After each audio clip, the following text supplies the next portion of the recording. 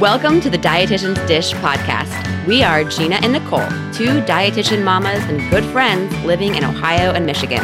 This is a podcast dedicated to making whole family wellness more fun and less stressful.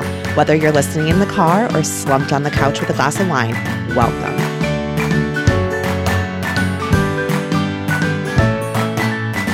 Hi, everyone. Thanks for joining us. I'm Gina. And I'm Nicole. And today we are dishing about body acceptance with Christina Bruce. But first, let's catch up. Nicole, what's new? Well, I think the last time we were on, Shay was just getting done with COVID and we were joking that Piper was immune. Maybe not. Anyway, Piper got COVID. We've officially since December 26th had 4 separate quarantines and at least 2 snow days. Oh my gosh. So yeah, it's been a lot of fun. I'm just ready for normal, boring life. Like I don't want to call from the school. I don't want any of that. I'm just over it. It's been a lot. 4 separate quarantines has been, I can't even imagine people who had 10-day quarantines. All of ours came after it was 5. I can't imagine. All of yours Dublin. came after what? After The vaccines? CDC, no. When the CDC changed quarantine period from 10 to 5 days. See, I'm very confused. I thought that was only for people who were vaccinated. Not in our school district. Nope. Oh, see, we still had to quarantine 10 days because Cameron hasn't been vaccinated. Actually, we had to quarantine 12 days because they're real weird. Yeah. Oh my, that's a long time. Yeah, we've all officially had COVID since December 26th. Mhm. And they still haven't been vaccinated. So now we'll wait till April.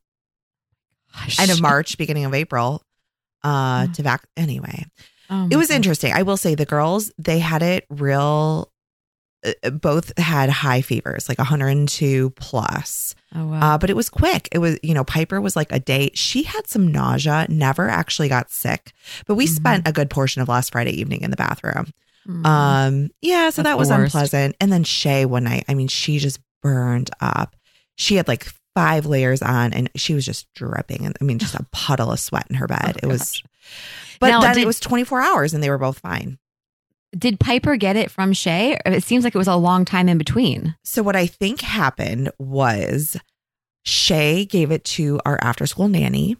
And then by that point, she was already exposed. She's like, well, I feel like I should just keep coming to work since I've already been around Shay. I was like, that is entirely up to you. I would never ask her to come to work, right? Right. But she did. And then she got COVID, of course. So then that added to the just chaos of January, February is, we didn't have her for a week because she was out. And then by the time she came back, Piper was out with COVID. So I think Shay gave it to our nanny and our nanny gave it to Piper. That was my best guess. I have no idea.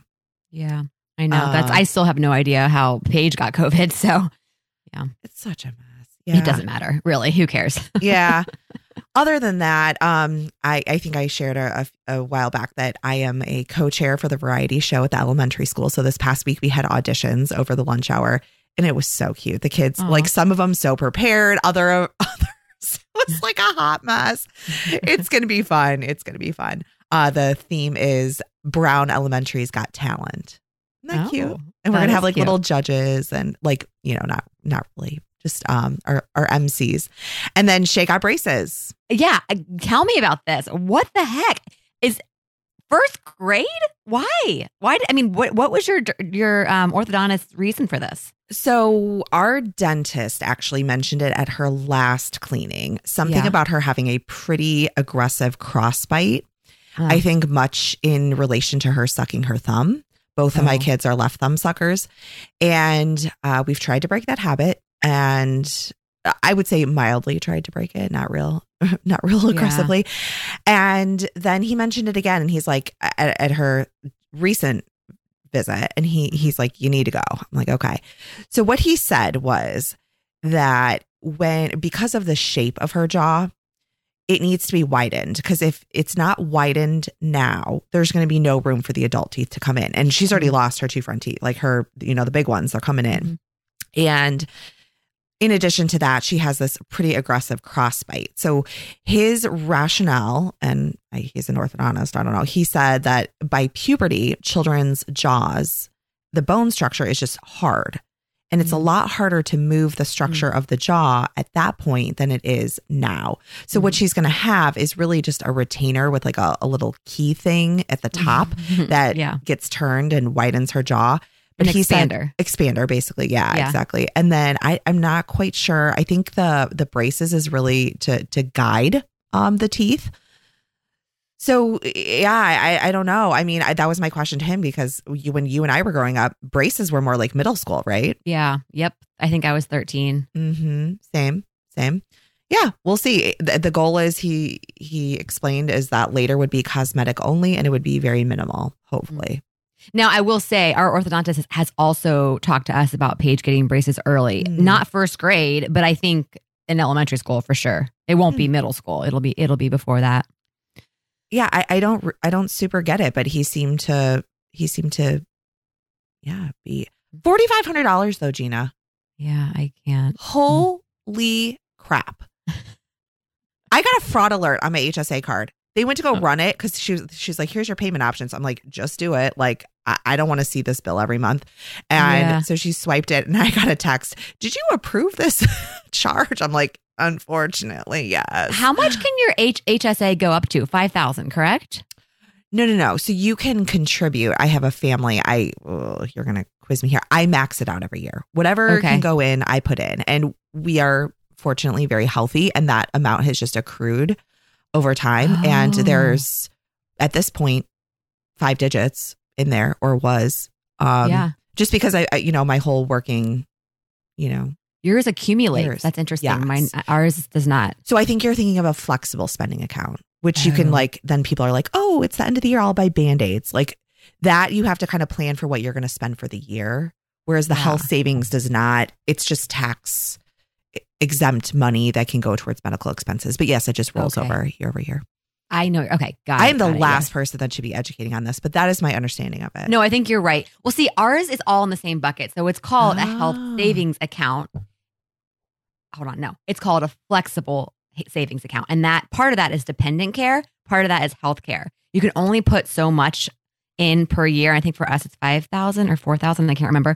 But then we can accrue extra money that does actually accumulate year to year if you don't use it.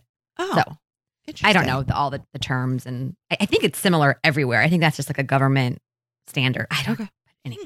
I do not have an FSA. Any hoodles, what's new with you guys? Yeah, not a whole lot. I had my birthday last week, which was a lot of fun. Nick made a gourmet meal for really my whole family.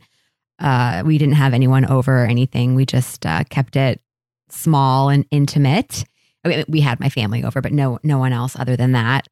What he made? Just really nice. He made filet, which was awesome. And then garlic mashed potatoes, steamed broccoli with some like sauce on top, mushrooms, and then he bought, I love cake, but I'm like, you know what? Let's do something different this time. So we bought a Grater's ice cream cake, which was really good. And yeah, that was it. It was perfect. So good. Are you down with garlic these days? You know what? Yes. I eat garlic. I eat garlic now. Okay, here's the thing. And we could probably do a whole episode on this, but I think a lot of my problem with FODMAPs was because I was such a restrictive eater and still had some disordered eating tendencies. And I just screwed up my gut big time. So now that my gut is normalized and back to normal, I can eat just about everything except for a couple things, which we'll talk about in a couple episodes when we talk about our new vegetarian recipes. Okay. But yeah, I can eat garlic now. Onion still, I am very weary of onion. I think that's very normal for people not to be able to eat a lot of onion, but I can actually eat a little bit and it's okay. I used to avoid it like the plague, but I don't do that anymore. But I just think because I was such a restrictive eater for so long, I screwed up my gut.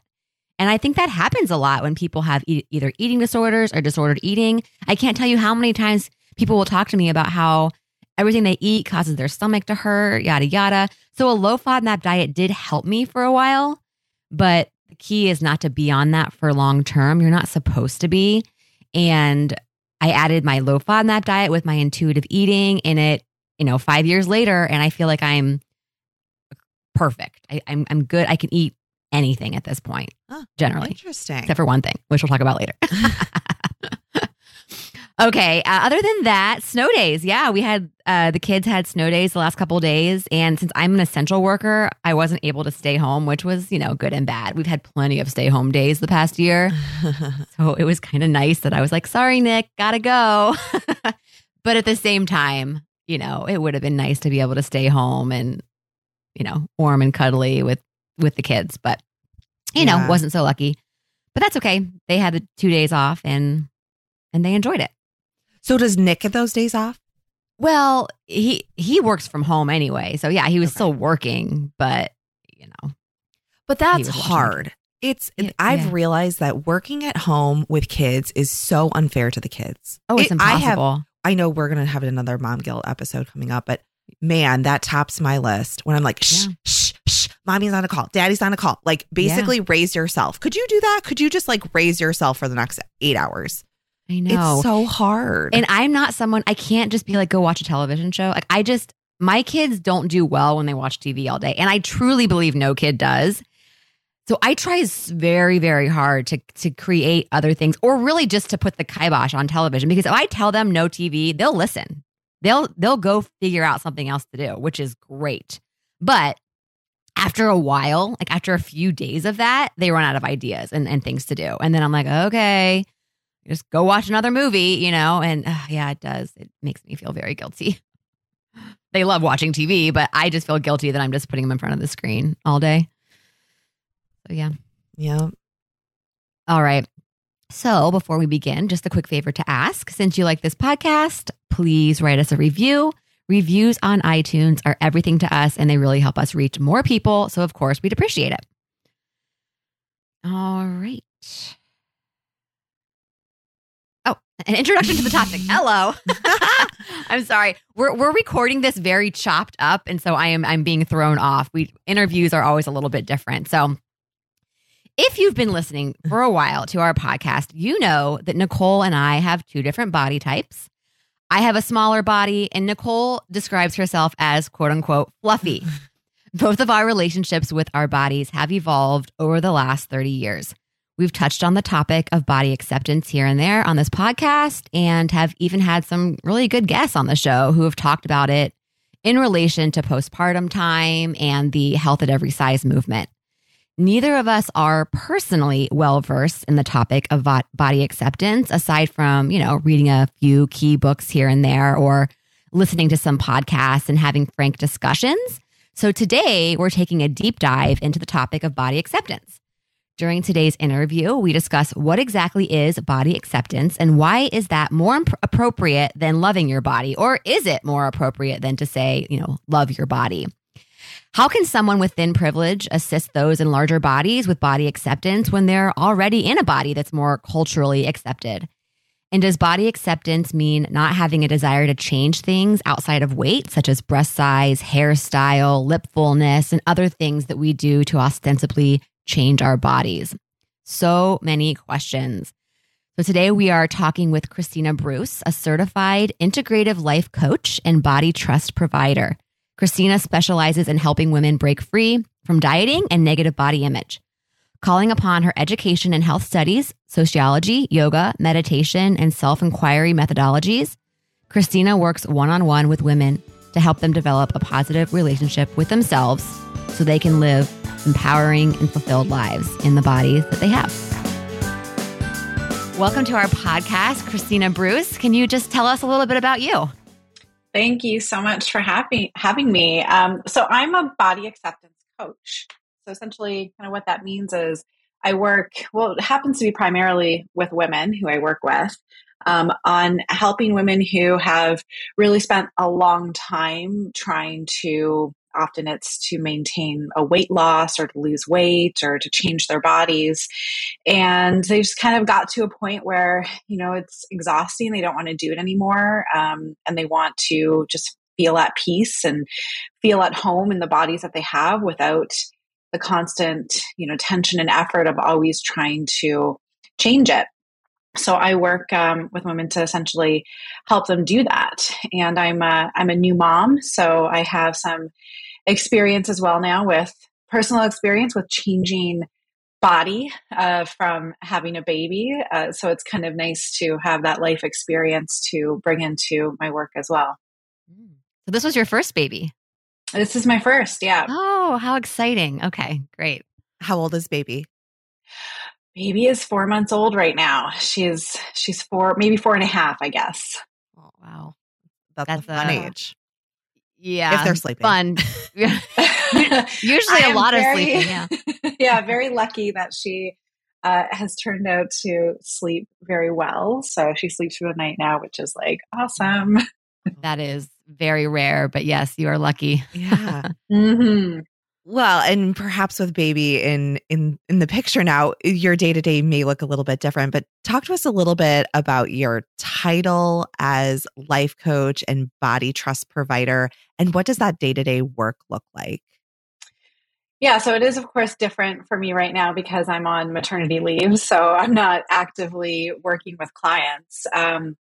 But essentially, what I was doing prior to going on maternity leave was at the moment, I was working one-on-one with clients through an 8-week program, essentially 8 weeks of coaching. And I liked it because it was very personalized, very intimate in the sense that, we really get to know each other, and I can tailor the work that I'm doing as a coach with them to whatever is coming up for them. So, coaching is really about identifying what are the obstacles that kind of get in the way from where we are and where we want to be. And so the goal, of course, being where we want to be is being more at peace at home in our bodies.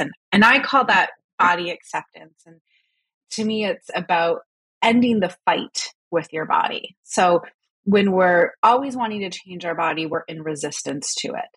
And so the opposite of that, of course, would be acceptance.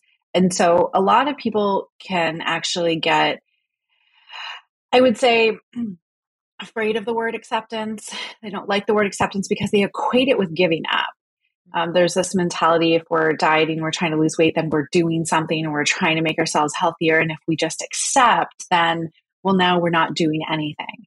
And that really couldn't be further from the truth. When we accept, it's just the action that we take comes from a very different place. The motivation is different. It's more, again, it's instead of fighting our body, it's working with our body. So I would work, individualized session once a week with them where we would really dive into what is coming up for them around their body. And every week there's always something because it doesn't really, when we're trying to maintain our body size or try to change how we look or something, it's always usually going to show up in some way in our day-to-day lives. And just I work a lot with looking at the beliefs that we hold, that we have developed and been conditioned with growing up, and starting to question those beliefs and looking at where are they in misalignment with what actually feels true for us. And so then we do some deeper work. I'm a meditation practitioner. I'm a yoga instructor. So I bring a lot of that, philosophy and those techniques into the work with my clients. And so with coaching too, you take action every week. So then we would identify, a small little action that someone could take based on whatever it was that they were struggling with. So, it could be something like maybe putting a Post-it note on a mirror that just says like, I am okay just as I am. And just a little, counter to whatever the mind is constantly saying that their body is not, to just kind of stop them from that habitual train of thinking. So it might be, it's very specific to everyone. And then over the weeks, we would start to see a shift and moving towards that place of body acceptance. And sometimes we might continue on past that. Sometimes, people felt like that was good and they got what they came for. So that's what I was doing prior to. And I'm certainly looking forward once I get back off of maternity leave to start to extend some different offerings. I was working with some groups, doing some kind of group coaching and discussions where we could gather as a group and share our experiences. So more to come in the future, but that is what I was doing up until maternity leave. Yeah, I love that. Would you say that accepting your body is different than loving your body? I would say that it depends on how we define loving our body. So I would say it's different, but also the same.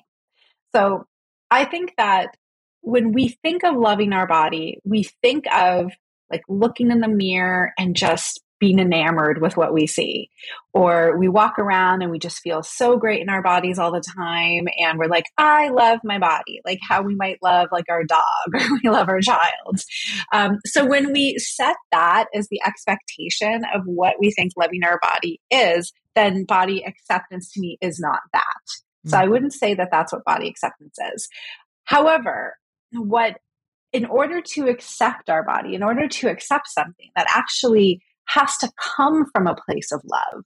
So love facilitates acceptance. You can't really love something unless you accept it. It's hard to love something that you hate or something that you reject. So for me, acceptance comes from love. So I believe that accepting your body is a loving act, but it's not in the sense of always looking at your body and thinking like I'm totally in love with it. I do think that practicing body acceptance, and that might just be, I kind of also equate it with maybe like body neutrality.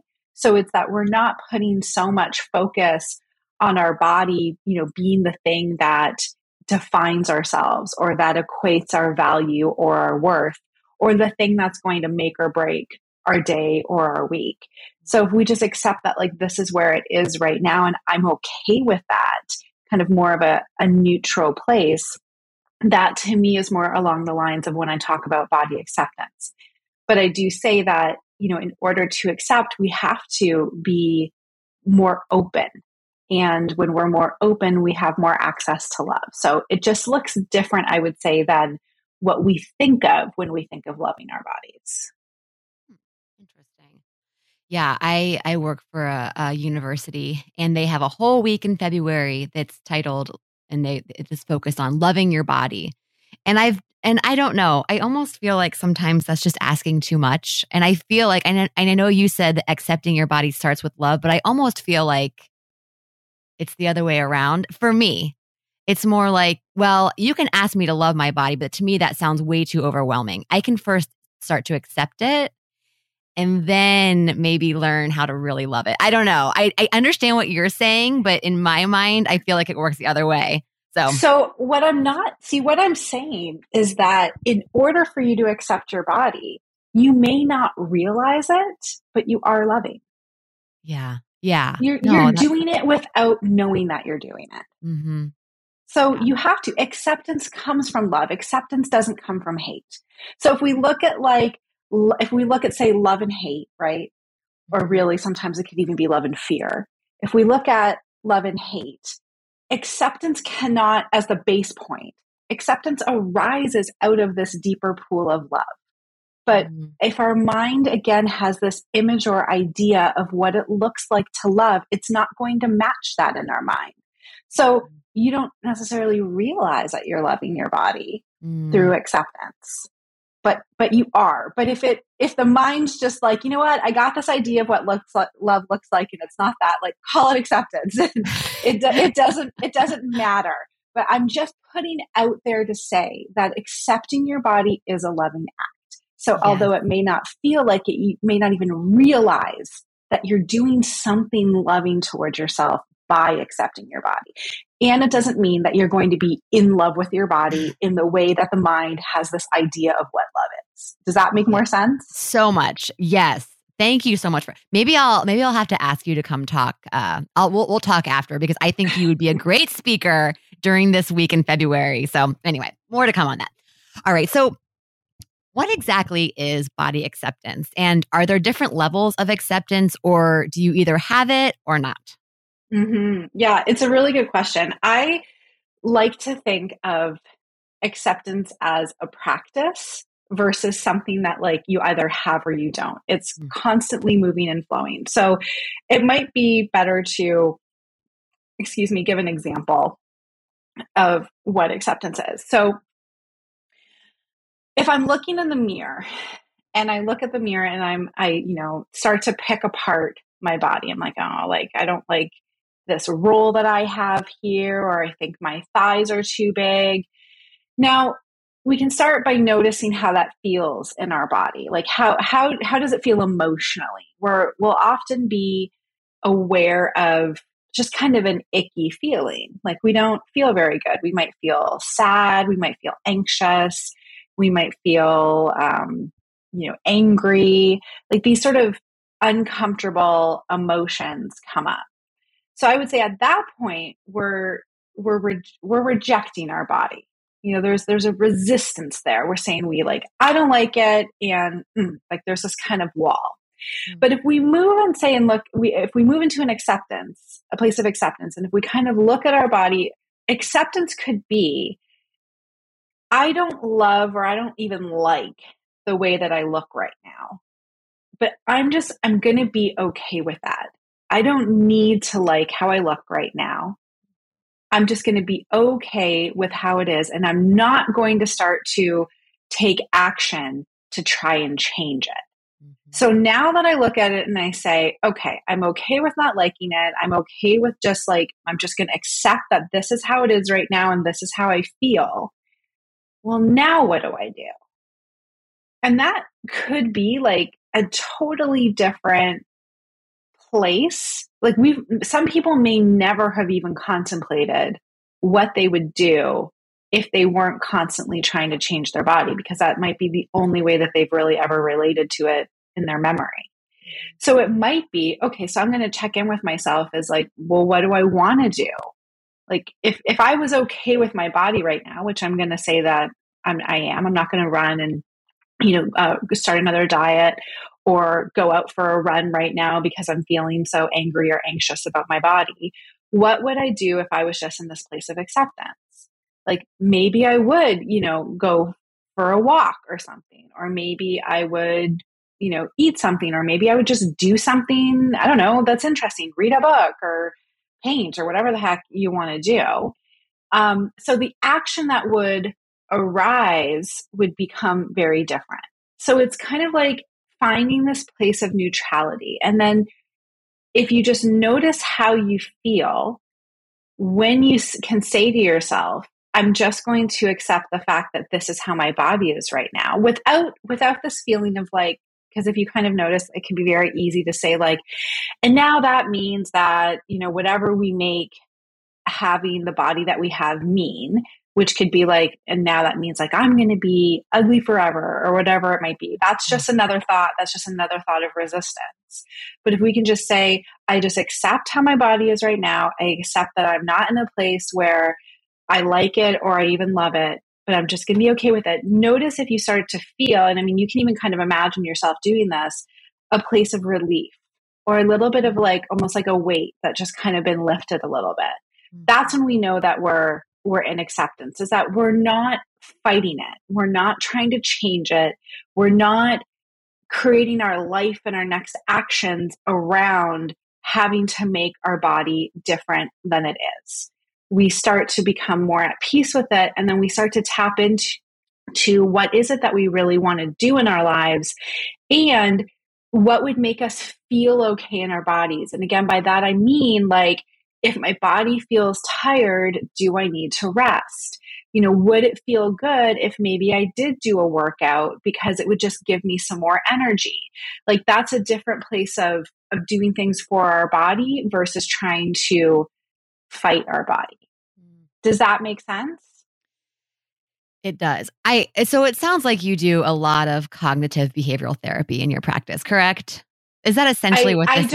I don't know. Like I'm actually not at all trained in cognitive behavioral therapy. No, I mean, I'm aware of it and somewhat familiar with it, but I don't use that. Okay. Because everything you're saying, it sounds so much like, I mean, I agree with everything that you're saying, and cognitive distortions. I just read all about, I'm hoping to be a health coach one day. So I'm reading about motivational interviewing, cognitive behavioral therapy, and a lot of what you're saying sounds like that, but maybe just in a different light. But yes, I think that makes so much sense. And I'm listening to you and already taking notes of what I'm going to start doing. So So that's so great. Thank you so much. So like, if I could just sum it up really quickly, it's like acceptance is not resisting. Mm-hmm. Just stop resisting. Mm-hmm. That's acceptance. Think of it like, again, it's kind of like a tug of war, or they use the example. Let's use the example of like, you're standing up against somebody and you both have your hands touching and one person's pushing. And if you push against that other person, you're resisting them. But if you just let go, there's not that resistance anymore, right? Mm-hmm. That's the difference. Let go of resisting. Yeah. So to weave health, I guess, a bit into this, we just as people are ingrained with the notion that body acceptance isn't necessarily healthy, since we are told and hear that larger bodies, quote, aren't healthy. And it isn't healthy to accept your body in a larger size. I mean, this is flooded through healthcare, right? What do you say to that? And what are the actual true measures of health in your opinion? Yeah, it's a really tough topic, and it's really frustrating because it's just so completely ingrained in our culture, and most specifically in the medical community. And I mean, my personal belief is that we won't really, I think, be able to start to shift this idea that it's not actually our body size that's the problem, so long as the medical community is still telling everybody that they need to lose weight and that it is the problem. The issue is that, and I remember when I first learned this, I was like shocked. Like I was angry too, because I thought, oh my God, like this is a falsehood. Like, why is this still being perpetuated? But it's just, anyways, it's a long story. Like how there's just so much invested in this idea that it's hard to break. I would say I really started to learn about this when I first read the book Health at Every Size by Lindo Bacon. And a lot of people misinterpret that title, thinking, again, like it means that no matter what size you are, it means that you're healthy. Well, people can be unhealthy if they're in a very large body, but people can also be unhealthy if they're in a small body. So the point is that this book talks about that the research that's not even currently, that's done up to date, all research that has been done on health as it relates to body size only shows that there is a correlation between larger body size and health. So what that means is that like something is present at the same time as something else is present. But it doesn't mean that thing that's there is what's causing the other thing to happen. So a lot of research in all fields get mucked up because of this. We see a correlation and then everybody jumps to causation. So an example of this that she uses is like, there are men who are, there's a higher correlation between men who are bald and higher like cardiac events. So say like heart attacks. So they found that if men are bald, they're at a higher risk of having cardiac events. There's a correlation there. It means like the baldness and the cardiac events are happening. They're together. They're happening at the same time. So if we were to treat that scenario and to look at that situation, the way that we currently look at weight and health, we would say, well, all we need to do is try to get these men to grow hair. Because if they just grew hair, then like that would decrease their risk of a cardiac event. But we know that sounds ridiculous. But what they found out is that it's because men who have higher testosterone levels in their bodies tend to lose their hair. And it's the testosterone levels that actually are what make for a higher risk of a cardiac event. So it's not actually the hair. And this is exactly the same way that we're looking at body size. So they show that so people who are in higher body weights, they're saying that they have some higher risks of these different diseases. And so we're saying, well, all you need to do then is lose the weight and you'll lower your risk of these diseases, like, diabetes or illnesses or ailments or whatever you want to call it. But it doesn't actually work that way, because they have done liposuction studies where they have removed, literally, like if it was literally truly the fat itself, you should be able to remove the fat from the body, and then you would see a reduction in the risk of these conditions. Mm-hmm. But you don't. It showed no health improvement just by removing the fat. So we need to look at, okay, well, what else is going on? Well, here's the biggest thing. And here again, like, what is it that actually improves health? When people are making the effort to lose weight, they're trying to lose weight, what are the two things that they do? Change diet and exercise. It's the prescription, right? So they might start trying to incorporate more nutritionally dense foods into their diet, and they might start moving their body. Both of those, there is some causal effect that it helps to improve their health. While they're doing this, a lot of people tend to lose weight in the process, but they equate then the weight loss as the thing that is making them healthier. And in Health at Every Size, they actually did a study where they took groups of people and they put one and gave them, the standard recipe of just focus on losing weight, diet and exercise. And then they took another group and they said, we're actually just going to teach you more about like joyfully moving your body, having a more positive relationship with food, like taking the stress out of your food choices, starting to attune more to your body when you're eating, just essentially working to kind of just be happier, like just take the stress out, like notice what tastes good to you. Like, let's find some ways that you like moving your body that feel good. And the people in that second group who weren't focused on the weight loss saw improvements in their health, but they didn't lose any weight. Now, the people who did the weight loss group, they also saw improvements in their health and they lost weight. But the difference is that after, I think it was 2 years, they followed up, and the people who lost the weight regained the weight back. And the people who didn't lose the weight but had actually really worked on just changing their attitudes towards movement and food maintained their health level. So it was the changes in the behavior that ended up making the improvement in health, not the weight loss. But it's again just because we see weight loss tend to happen that we give weight loss the credit, but it's not the weight itself. In those cases where people see an improvement from weight loss, like if at any rate, at best, the weight is quote unquote a symptom of their environment, at best. And it's not to say though that it's, again, the cause. And there are so many other things that affect our health. The biggest one being stress.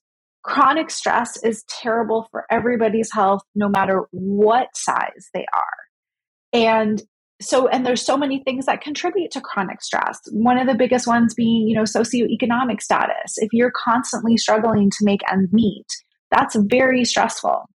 People who are in, poor economic situations tend to be higher weight because, of course, we know that it's also harder to be able to afford and find nutritionally dense food. They're probably sleeping less because they're often having to work more than one job. They're under this constant level of stress. We know that stress also can affect, the body retaining more weight. So for all of these different factors, these contribute to poor health, but it's not the weight itself. And when we tell people to just focus on weight loss, what we end up doing is putting more stress on the person. It's stressful to be dieting. It is stressful to constantly be monitoring your weight. It's stressful to feel like a failure when your body regains the weight, which is what it's going to do when we're actively trying to suppress our weight. The body sees that as like going into famine. So it says, whoa, like, wait a minute, we don't like this. Let's like slow down our metabolism a bit so we can preserve some energy. Instead of just saying, let's focus on the things that actually make us healthy. What are we able to do to reduce stress in our life? Like, that would be number one. What can we do to reduce stress? how might I be able to change my relationship with movement? Do I want to exercise? Like, would I exercise if weight loss wasn't a goal? A lot of people don't even know. Like, the only way they ever started exercising was to change their body. Well, it's not all or nothing. And that's what ends up happening when people diet. So then that's the other part of it too, is then they say, well, if I stop focusing on my weight, I just flip to the opposite, which is like eating everything in sight and not moving, because their only motivation to do those things was to lose weight. There's no balance. So we have this culture on this huge like pendulum swing where they're going from all or nothing. And there's a middle path. And I mean, not to keep going on and on because this is such a long conversation, but one of the other things that's really key is that the BMI, the body mass index that's often used, was firstly never ever meant to be used as an individual marker of health. It was, designed looking at population, body size population, or body size over a whole span of population, not to be used for an individual marker of health. But what they found is that on the current BMI, when they look at long-term studies over people's health, that it's not until 40 on the BMI that they start to show that body size has any impact on somebody's health. 40, that's really high. That's in the obese category. And they show that over the long range, people who are in the quote unquote overweight category live longer than people who are in the quote unquote normal range, because the normal range is actually, it's quite low for a lot of people. Some people's body sizes just naturally want to be heavier. They naturally are happier being heavier. And I mean, that's the case with me. Like, my body does not want to be small. It is actually stable and happier at a slightly higher body weight. So there's all of these different factors that come into play, and we're missing the mark by focusing on weight and body size. It's not the thing that determines whether or not somebody is healthy or not. Woo. Well, thank you. That actually answered a question that Nicole and I have had for a while. I could not find the part in Lindo Bacon's book, Health at Every Size, about where the cutoff is for BMI, where it actually does maybe make a difference in health. And you just said 40. And that was my guess, but I couldn't find it. So thank you. Yeah, I think that she actually mentioned it in a podcast episode that I was listening to. Actually, where you can find it in the research of it, I'm going to tell you because I actually just read it in another book, is Ellen Satter's book, Secrets of Feeding a Healthy Family. Okay. It's in there. Okay. And she, of course, is great at marking all of the studies and research that show that. So you can find it referenced in there. Oh, awesome. Thank you. One thing to add, I recall from just dietetics that a BMI in the 27 to 32 range is actually where morbidity and mortality is the lowest. And that kind of jives with what you just said, Christina. Is that about, okay. That's the overweight category. Yep. And so what's so interesting too is I was listening to a podcast once, and actually this is in Health in Every Size, I believe. Lindo Bacon was sharing how the current scale, the numbers that are in use right now with the BMI used to be a wider range. Like it used to be that the ranges were wider, and but they were reduced. There was in Europe, there was this committee studying the BMI or whatever, and they decided to shorten the range. So making it tighter, the gaps.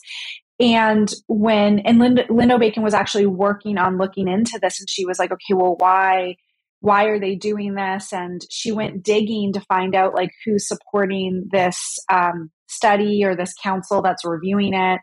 And it was funded by a pharmaceutical company that at the time had the only weight loss drug on the market. And overnight, all of a sudden, all of these people were all of a sudden classified as overweight or obese who weren't before. It's absurd, isn't it? It is absurd. So, yeah, so that was something else that really ticked me off too. I was like, well, But you don't like in my personal opinion, the BMI is way past due. It needs to die. Yeah. It's not an individual marker of health, and you do not need it. Yeah. Like everybody's body is different. You take blood work. Like there's many other ways that you can look at people's markers of health besides a number based on your weight and height. It's absurd. Amen. All right. So switching gears a little bit, is it easier for some people to accept their body than others? And for example, might it be easier for someone with thin privilege to achieve body acceptance versus someone in a larger body? Again, that's going to be a yes and no question. Yeah. Because it really depends on the individual person. I'm going to say yes in the sense that it can be easier if you're in a smaller body to achieve body acceptance because your body size is accepted by the culture. It's easier for you to move through this world, to find clothing that fits, to be able to sit in certain seats comfortably, whether that's like on an airplane or you're going to an amusement park. You can just move through the body more easily if you're in a smaller size body, and the world kind of caters more to you that way. So you're not coming up against cultural and social restrictions and attitudes towards your body. That being said, it's very personal for everyone in what their own experience was like growing up in their body, what their family and cultural attitudes were towards their body size. So where Western cultural ideals have pretty much taken over the world at this point, at one point that wasn't the case. And different cultures, I know actually a woman that I had worked with who came from Iran. She was saying that when she was young, larger size bodies were seen as more ideal. And she was in a very small body. So she would always be told, like, you're too skinny, like you need to gain some weight, so just to show like it wasn't always like that. Like I said, now this idea that thinner is better has pretty much swept the world. But whatever your culture is saying might have impacted you personally.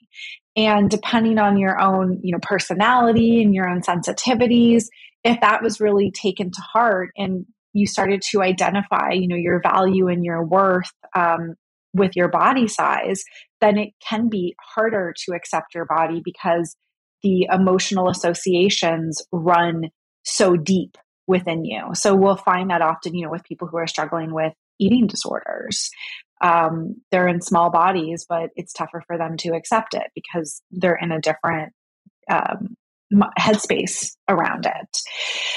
So on the flip side, if somebody is in a larger body and they're working on body acceptance, of course, now they're going to be receiving the message from their doctors, from, maybe family and friends, from television, from everywhere, that they shouldn't accept their body, that they should be trying to change their body almost at all costs. And if they do lose weight, they're applauded and they, receive compliments. So it's tough. It's very against the grain of our cultural mentality in that respect.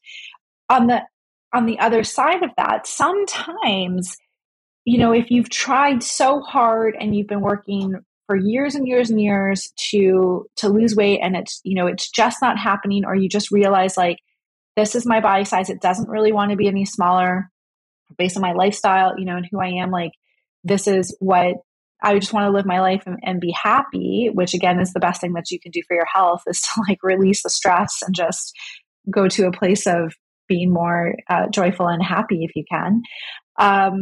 Is they could just say enough. Like, I'm not going to please anybody. It's just, I'm done. So sometimes, like, if you're in a bigger body, it can kind of be easier in that sense that it's just not going to happen. So what other choice do you have? Are you going to fight it forever? Or are you going to accept it? And then again, it comes down to personality. So maybe you just have a personality that, like, if you just don't really care that much what other people think, which I'm sure we all would like to get to a place of doing at some point, it's much easier. And in fact, that's actually one of the things, like one of the keys to accepting your body is to stop valuing so much what other people think about you. Because when we live in this culture that's going to constantly tell you that your body should be different, if you care so deeply what other people think about you, then that's it. You're always stuck in trying to please people. So, I mean, on the whole, like if I'm going to say on general, yeah, I think it probably is it's harder to accept your body if you're in a bigger body in this culture. But it's just not necessarily the case, for everyone. And also, like, sorry, I'm just kind of thinking of all these different scenarios.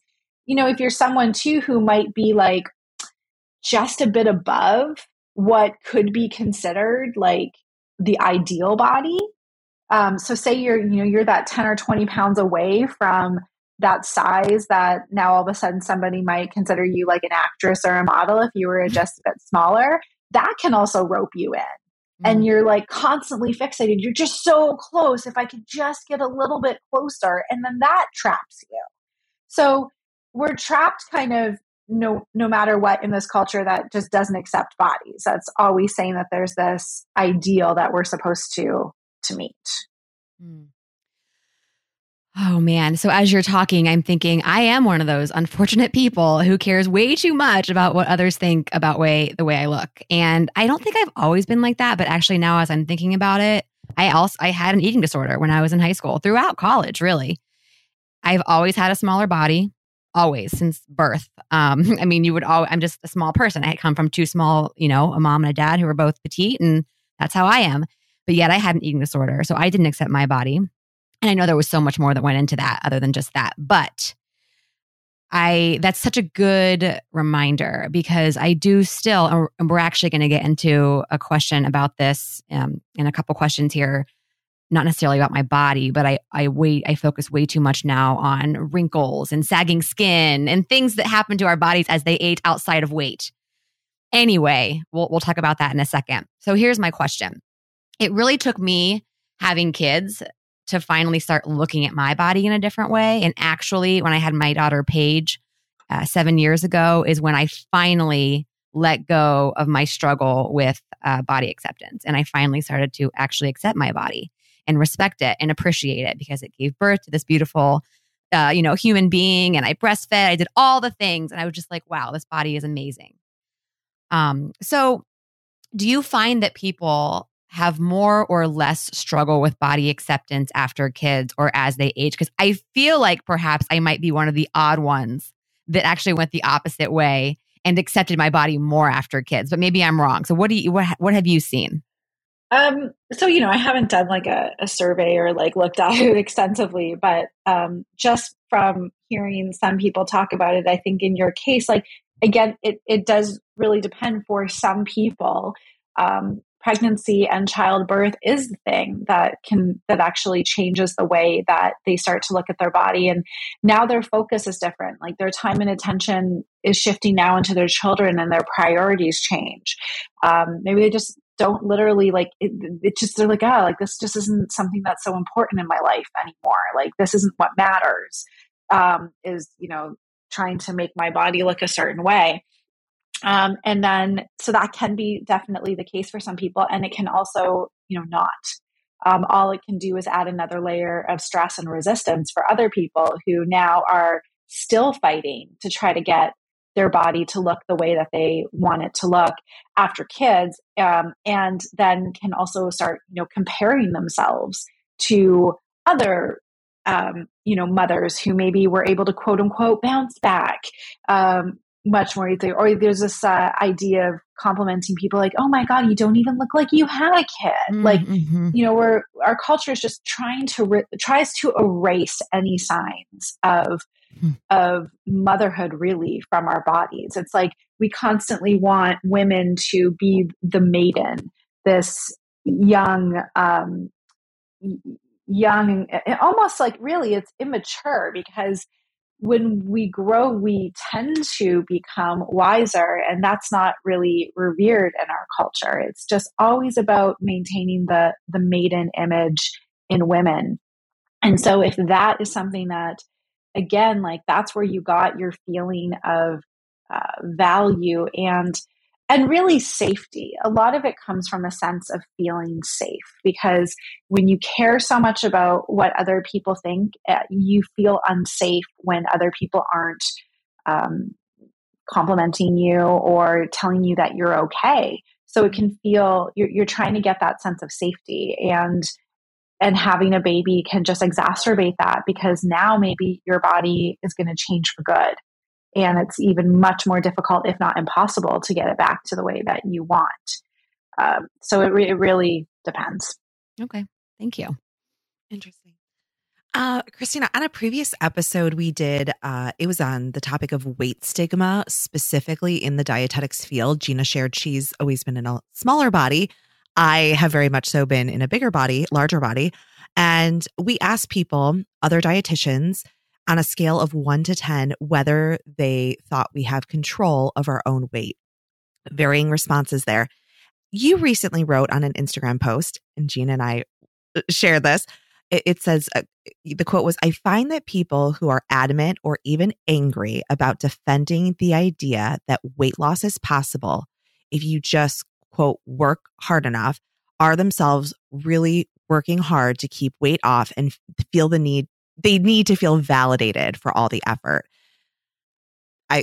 So interesting. I love that. And we're curious, what would your answer be to that question on a scale of 1 to 10? How much control do we have over our own weight? 1 being not at all, 10 being fully in our control. Yeah, I've never thought about that on a scale. I'm probably going to go straight down the middle and say a 5. Okay. Because I will say that we do have the ability to control our weight to some extent, usually within a range. So in Health at Every Size, Linda Bacon talks about weight. Oh my God, I'm like totally blanking out right now on what she calls it. Maybe you know of it. Set point. Set point theory. Yeah. Thank you. It's early for me. I had not finished my coffee yet. Set point theory, that our body naturally is content within a certain weight range of usually about 20 pounds. And based on our lifestyle, so I have to kind of think of this analogy. Like, say I've been working like at my desk a lot of the time. I'm putting in the hours during the day. Maybe I like to work out a few times a week, maybe for about a half hour or so. And it's winter time right now, so I'm not going out very much. I like to eat more, denser, heavier foods in the winter time. That's what's happening for me. Let's say like tomorrow I win the lottery and I'm like, all right, we're all going to Spain, like we're going to spend like 6 months in Spain or whatever, or just a year. Like, let's get out of here. And now all of a sudden I'm there and I'm, it's warm. Like I don't know if it's warm in the winter, but let's say it is for this case. It's warmer. I'm eating now maybe some lighter foods because it's warmer. I also have a lot more time because I'm not sitting at a desk all day. And so I'm out walking more. Maybe there's hills around. So now I want to go hiking, like it's flat where I am here.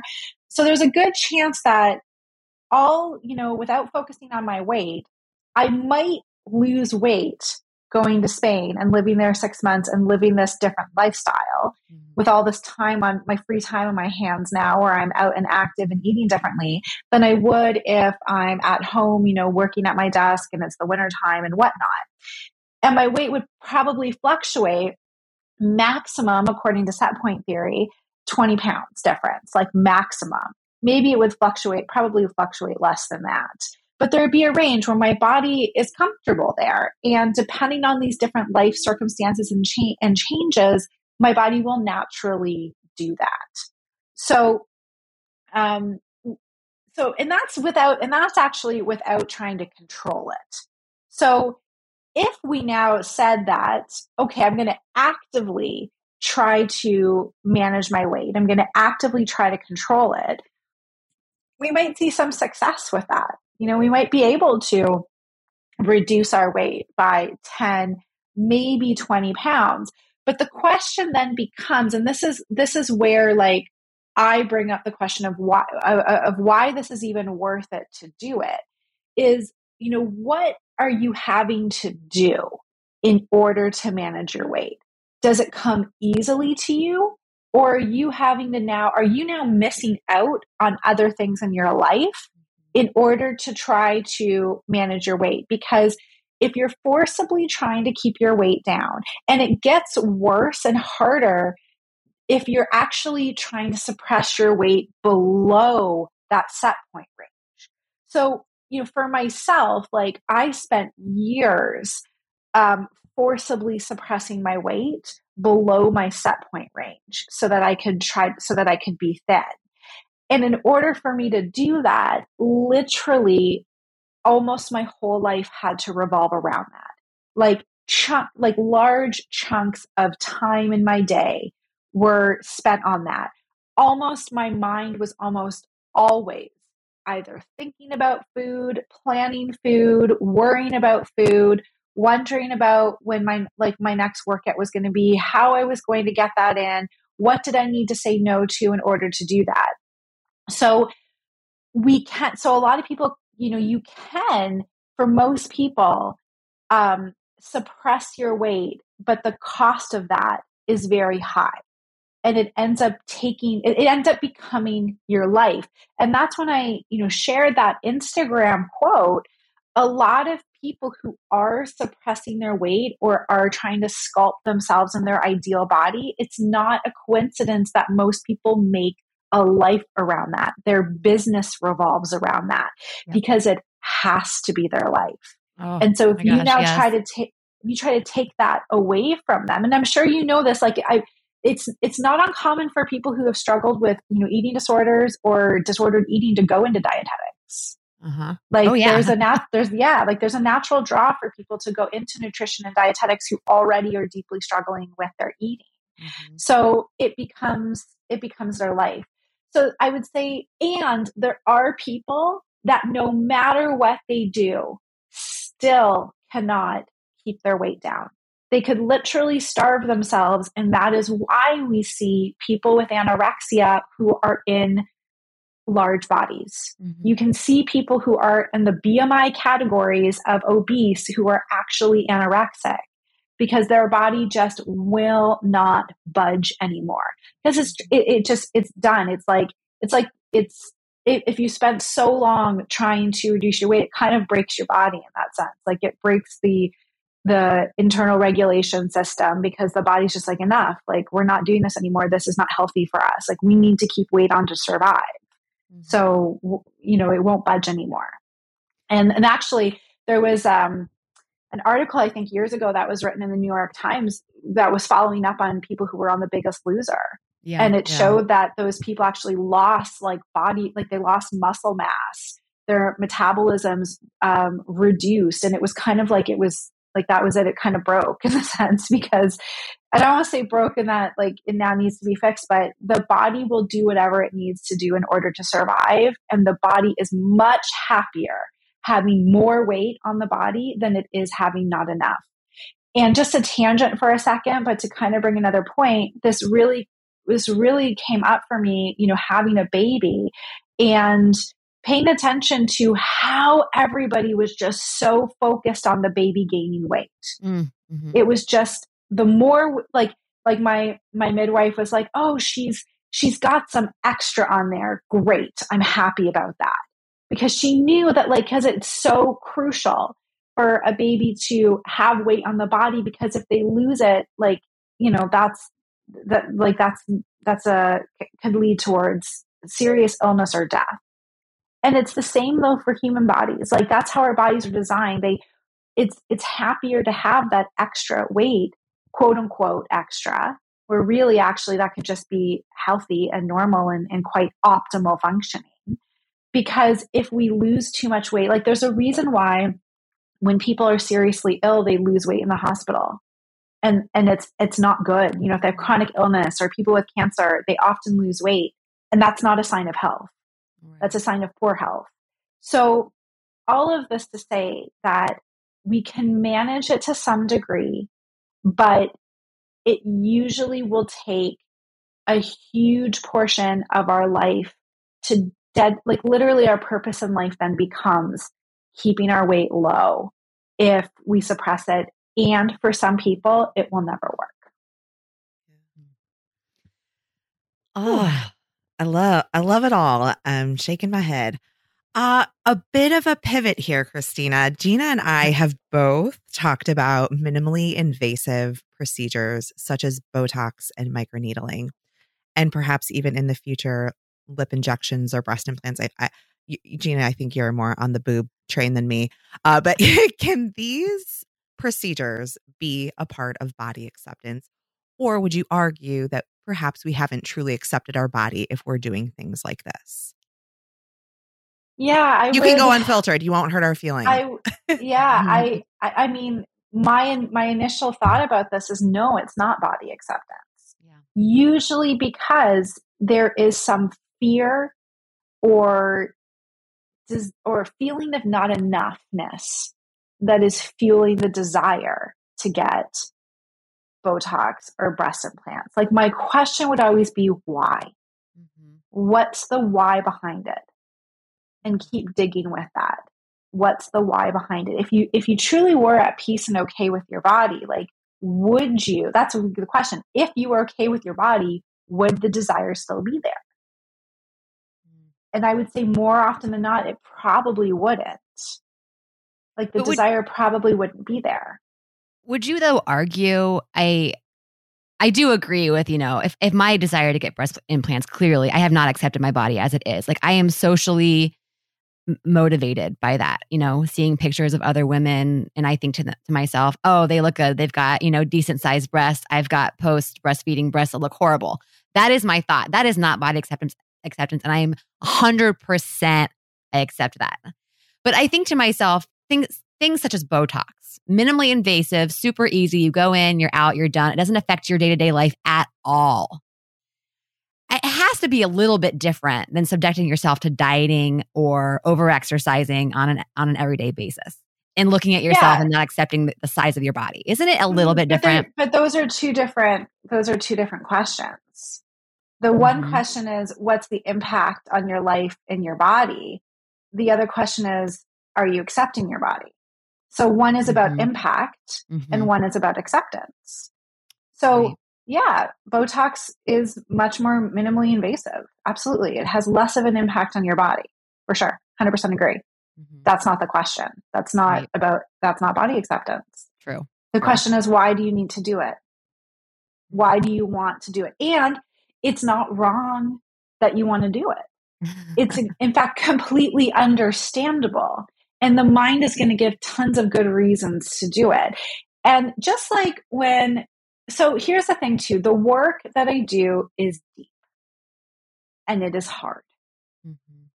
It is not easy to accept your body. It is not. I coach on this. Have I fully accepted my body? Not every day, because it's a practice. And I liken this work to somebody struggling with alcoholism, trying to recover while living in a bar. It's everywhere. The alcohol is surrounding them and they're trying not to drink. It's That's a good analogy. It's the same in this culture. It is tough work. The difference is that if we want to keep dieting or we want to keep changing our bodies to be okay, we can do it. Like, again, I don't blame anyone for doing it. I don't think that it's wrong. I shed light on why we're doing it and just understanding that it will make us feel better temporarily. Yeah. It does. It does make us feel better, but temporarily, and we will forever be chasing it. We will forever be chasing it.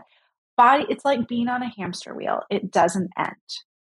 Body acceptance work is saying, let's get off the hamster wheel and we can actually walk a different path towards freedom, which is the place where we start to actually not care anymore what other people are thinking about us. And that gives us our freedom. We all crave that deep down. That's what we all want. But we're too caught right now in being fearful, living in this world and being caught in the thinking around it. And again, this is runs really deep, but it's hard work. So when I started my path, I was not ready to stop dieting for a while. I say I share a story of how it took me 3 times to get rid of my scale before I got rid of it. Like I'd throw it out and then within a week I'd panic and I'd order a new one. And then I'd have that and then I would continue on with what I was doing. And then I'd get to a point again where I'd be like, okay, I'm going to do it. I'm just going to get rid of my scale. And then I'd get rid of it.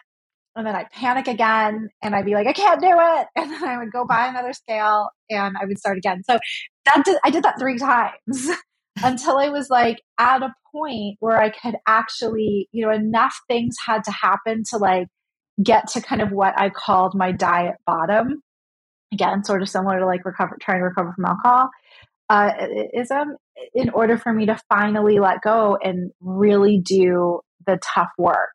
It's another analogy, again, kind of going off of the same thing. It's like, it is kind of like an addiction, wanting to change your body. It's addictive. Mm-hmm. It's hard to detox from it. Yeah. And when you do the detox, it's painful. But then you're free from it. And that opens up then the rest of your life, because not only are you free from constantly needing to change your body, but once you build that resilience and that strength and capacity, what else then are you going to be doing in your life? What else are you going to be not doing anymore because you're like, oh, I don't need to please that person anymore. Or maybe I actually don't really want to do this job and I'm going to follow something different, because now you have the strength to do it. So went on a little bit of a tangent there and kind of forgot the original question, but here we are. No, I think you answered it. And actually you segued perfectly into the second to last question we have for you, Christina. You have a post on Instagram that says, quote, when we recognize that it's our thinking about our bodies that is causing our suffering and not our bodies themselves, we've opened the doorway to freedom. And I completely agree. This is pretty much what you just said and what you've been saying throughout this entire podcast interview. So what are some things we can do to stop ruminating on all the negative parts of our bodies? And I realize that you probably do a lot of this work with your clients, and we're going to talk about how people can work with you after this. But maybe just 1 or 2 quick tips. And then also, most importantly, how can we help our kids do the same? Yeah. I'm going to answer that second question first by saying how we can help our kids to do it is by doing the work ourselves. Yeah. We have to be able to, we're going to unconsciously pass on to our kids what we, have not healed within ourselves. It's how it works. So the more that we can bring awareness to what's going on with ourselves and do that work ourselves, we're going to become more conscious of how we speak about our bodies, how we talk about food. We're going to be more conscious about the rules that we have around food and how we're, putting that on our kids. So doing the work yourself is key. Like that's just the best way. Be the example, and then you're going to cut off the unconscious patterns that automatically go down to the kids. So some little tips on how we can start. Now I'm going to give kind of two ideas to begin with. One is to first just start to become aware that how you feel about your body is not actually how you feel about your body. It's how you've been conditioned to think about your body. They're ideas that came in from the outside, and it started when you were born. So particularly in this culture, we've been like brainwashed with these ideas. And again, this is where I love, and I'm posting lately a lot, talking a little bit about my baby, and because I love being able now to witness like a fresh being that is coming into this world and how they view themselves. And, if she looks at herself in the mirror, I did a post about she has this little double chin and she's so excited just to see herself in the mirror. It's like, she ain't thinking about that double chin because she hasn't learned that that's a problem. Oh, and now I'm like, and do we want her to think it's a problem? This little baby? Are we oh, can't wait till we tell her that her body's not good enough? It's learned. So to start to understand that, it is learned. It is not, and all we need to do is look at little children before, and unfortunately children now, I think they have studies as young as 3 are starting to look at their bodies and saying, oh, I have too much fat on it. Very necessary fat. but they're already starting to judge their bodies because they see how intensely and harshly our culture judges bodies, and they're picking it up. It's even in children's TV shows. There's little snippets here and there of comments about, making fun of somebody or making a comment about their body. So it's learned. And how we can also be attuned to that is notice how it makes us feel. Does it bring us down or does it lift us up? And I'm going to say that it's bringing us down. Mm-hmm. And our natural state, and all we need to do again is look at children, is to be lifted. They're light, they're light in energy. They're light in their heart is open. And that's actually how we naturally are, but it's because we've been indoctrinated with all of this messaging, and we took it on and started to think that we weren't good enough and our body needs to be different. So look at the messaging that's out there and start to realize that it's like, this is like brainwashing. And it's happened over years. So no wonder we feel this way. I also like to sometimes use this visualization to say, like, imagine you grew up on a deserted island and you never saw another human body. It's it. You never saw another human body. How would you feel about yours? Mm-hmm. And really, like, meditate on that. How it would be, I would say, impossible for you not to feel okay about your body. Would you even notice your body? Like, would it really matter to you that much? Or would it just be the thing that's moving you through and to help you to do the things that you want to do and experience the things that you want to experience? Maybe you'd notice, like, if you cut yourself or something was feeling a little bit off, but you wouldn't be judging it because you'd have nothing to compare it to. Mm-hmm. So there's that. And then to help with all of that, because what this requires is it requires having awareness.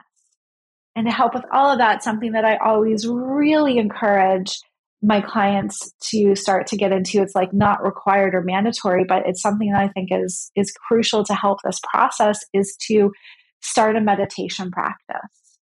Because meditation, the purpose of meditation is to help us to become aware of our thinking, to become aware of what are the thoughts that are going on in our mind. And our mind is busy.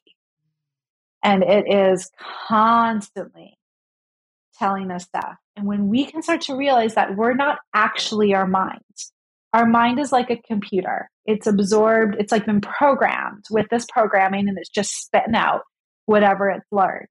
But we are not the mind. We have a mind, but we are not the mind. And meditation helps us to separate from that. When we are caught in our mind, we don't even have that witnessing that we have thoughts. We just are the thoughts. It's just happening. But meditation starts to separate us out from that, because it helps us to see that if we can hear our thinking, or we can, imagine our thinking, we hear it in our head. Well, who is it that's hearing that? If we were our mind, or we were our thoughts, we wouldn't hear it. But we're in there watching or witnessing our mind. And so when we can create that separation from it, that's when we can start to become detached from it, and we can start to question those beliefs, and we can start to say, like, oh, I don't actually need to listen to that anymore. That's just some mind chatter that it absorbed based on this year, growing up in all of these years of conditioned thinking.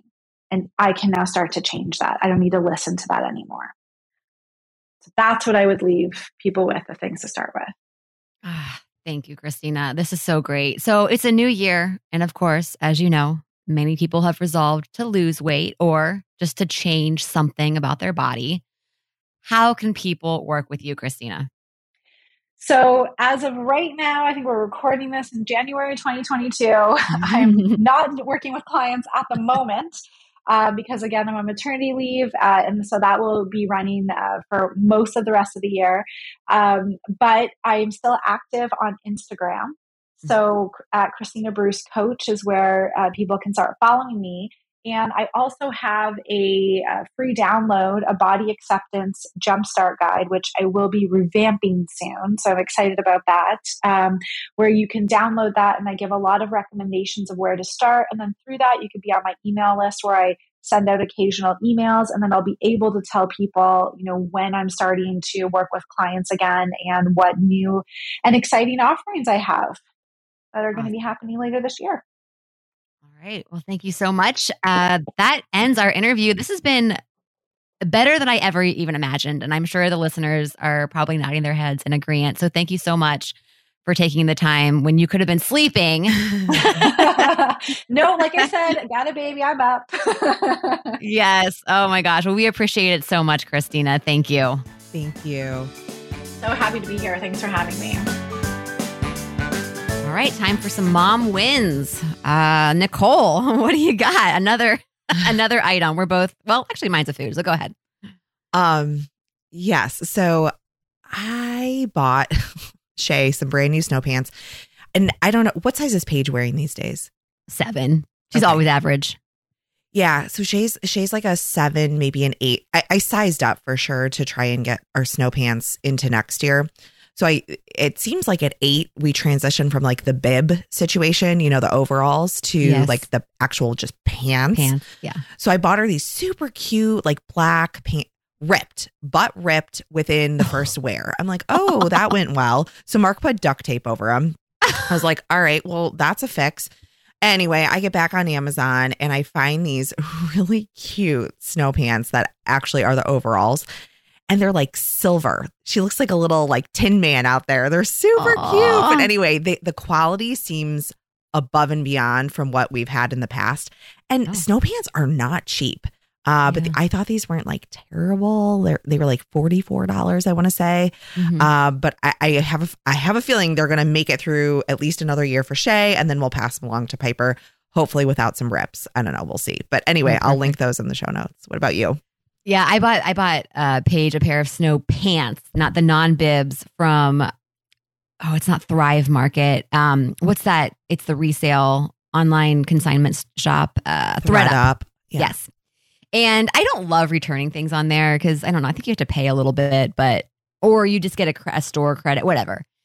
They were huge on her, but I'm like, you know what? She'll be able to wear them at some point because they're really cute. They're purple with a bunch of cool like purple and light purple, dark purple designs. And they're just so funny when she puts them on. I'm like, whoa, okay. She's not quite ready for size. I think I actually did buy her. It must have been a 7-8. I bought them last year though, but they still don't fit her. Anyway. So my mom went, actually, it's not a food. It is a drink. I posted this on our Instagram story. I'm obsessed with the drink it's called Spindrift. It is similar to LaCroix or any sparkling water, but it has just a hint of fruit juice in it. But virtually, I think it's 5 calories a can, 0 sugar. And they are just so good. I don't know what it is. Even just like that little hint of juice that they put in there that's different than LaCroix makes them, I feel like, that much better. And I like to mix them with kombucha. Oh, they're just so good. So I've tried a couple of their flavors and I'm just a huge fan. You can find them in a store. Yes. Spindrift. And it sounds like a lot of our listeners drink it as well. So I must be a little bit late on this because several people reached out and said, oh yeah, that's the best. Try the grapefruit, try this flavor. The grapefruit is one of my favorites, the grapefruit flavor. I'm on their website and I'm just searching for locations. It seems like CVS is where they're sold a lot. Oh, really? Yeah, at least around So I get them at Giant Eagle, but I also get them at Walmart. So okay. Target looks like a supplier too. Oh, and Costco. All right. There you go, listeners. Whole Foods, Kroger. Yeah. Cool. Awesome. They're all around. All right. Well, coming up on February 13th, the day before Valentine's Day, we'll be dishing about marriage over time and how not to foster resentment in your marriage. Until then, keep in touch with us on social media at Dietitian's Dish Podcast on both Facebook and Instagram. And check out all of our episodes and show notes on our website, dietitiansdishpodcast.com. Also, please tell your friends about us. They can find us on numerous outlets such as Overcast, iTunes, Stitcher, Spotify, and Pocket Cast. If you listen on iTunes, be sure to leave us a review. We promise it only takes a few seconds. All right, everyone, until next time, be well. And Nicole, we'll talk to you soon. Take care, Gina. Bye-bye. Thank you for listening for the podcast. Bye-bye.